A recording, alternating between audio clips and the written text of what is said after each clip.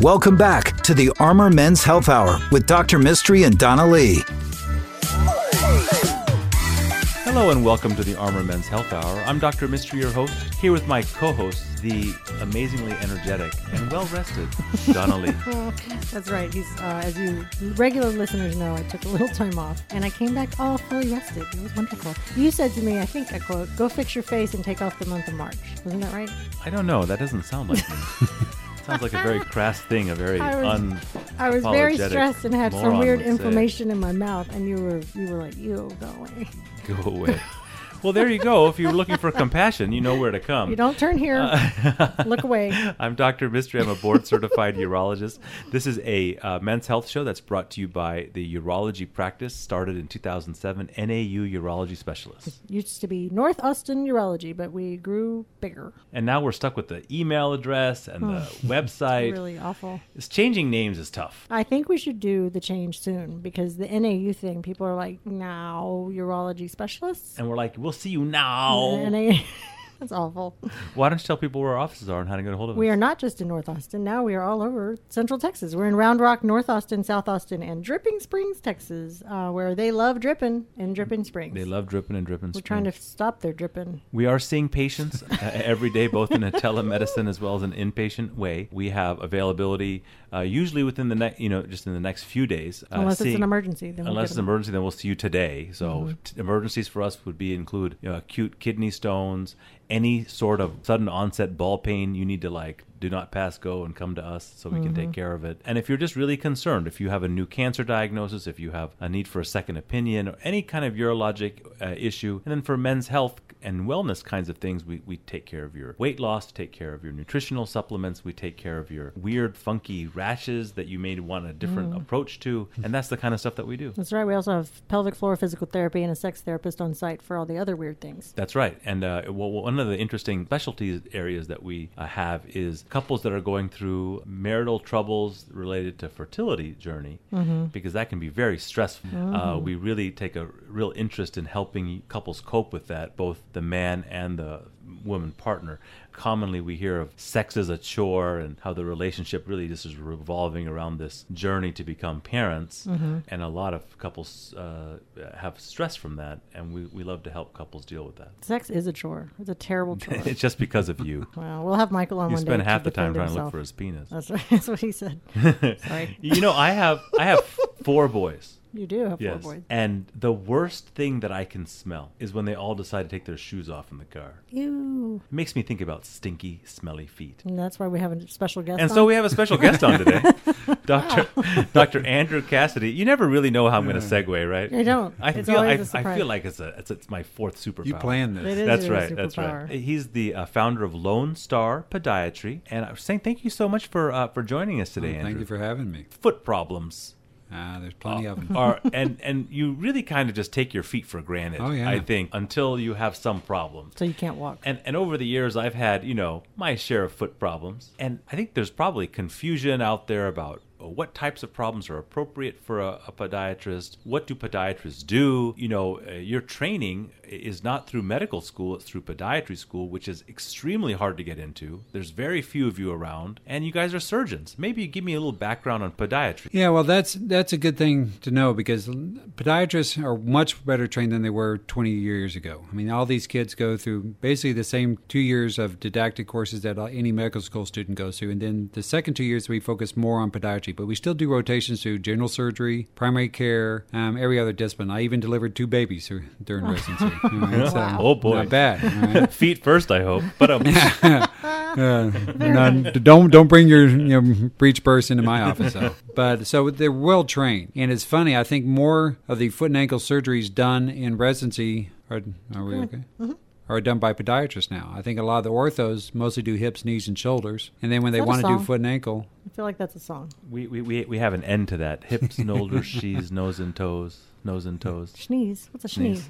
Anyway, continue. And so they go back and do fellowships. And so we do anything foot and ankle, including what orthos won't do, which is skin conditions like you're talking about your boys' smelly feet, the fungus issues, plantar warts, wounds. I mean, stuff that orthopedists won't do. So we do quite a bit more. You know, as somebody who was training and going through some incredible traumatic experiences, you know, in terms of the kind of training that we had, a lot of times we would come across diabetic foot wounds and non-healing ulcers on the foot, things that may require amputations, and a lot of other types of skin conditions. But less kind of severe than those things is this idea of foot fungus.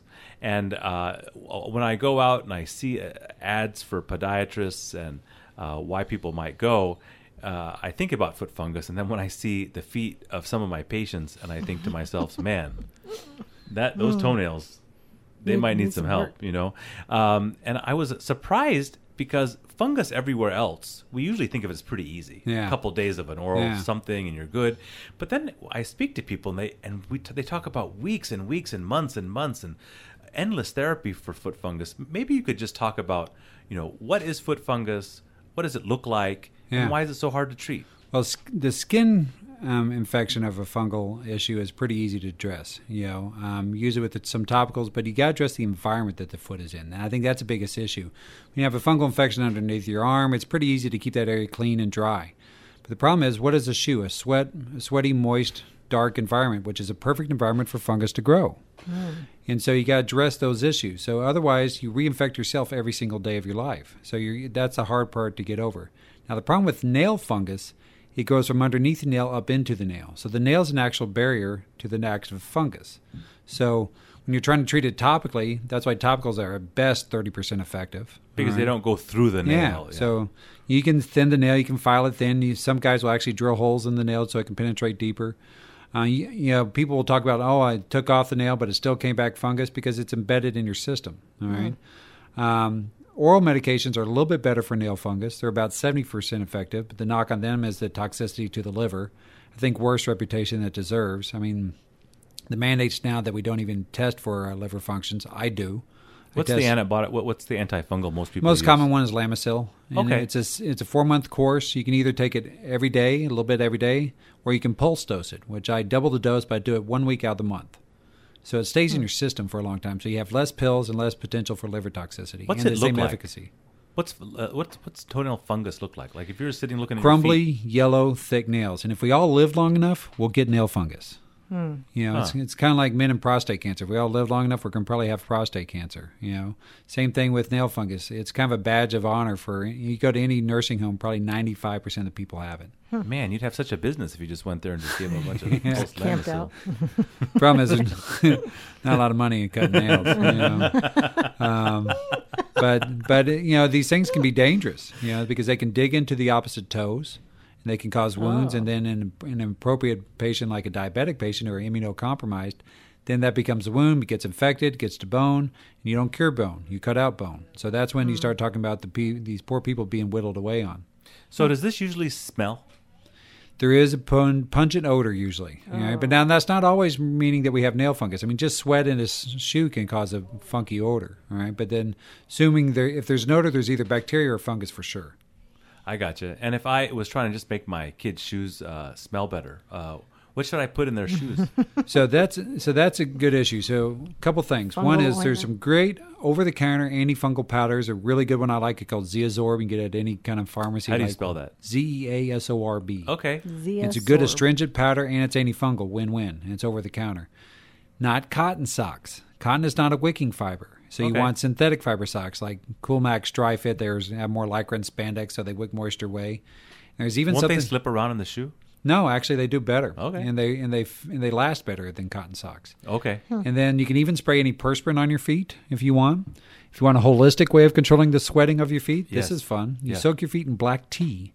You do it once a day for a week for about an hour, and then once a week after that for an hour. And the tannins dry up the sweat glands. That's so interesting. That is interesting. And there's even this device called SteriShoe, which is a little UV light that goes on the inside of the shoes and kills all the fungus and bacteria on the inside of the shoe. So that way you don't Wow. reinfect yourself. I love it. I'm buying an entire gallon of Zeozorb. Zeozorb. It's wonderful Free stuff. commercial. Well, that was an excellent rundown on foot fungus, something that most people probably aren't talking about with their No, friends no one likes to around talk the about corner. And then Not you only until they're really old. talk about smelly feet by going, ew. EWWW. Put your shoes back on. Well, we had the pleasure of having Dr. Andrew Cassidy from Lone Star Podiatry. His number is 512-263-5454.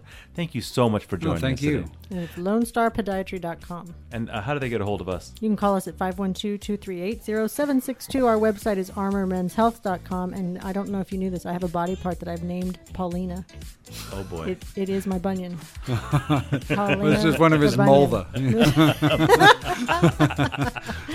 Oh, Thank you for so joining much. us. Dr. Mystery wants to hear from you. Email questions to armormenshealth@gmail.com. We'll be right back with the Armor Men's Health Hour.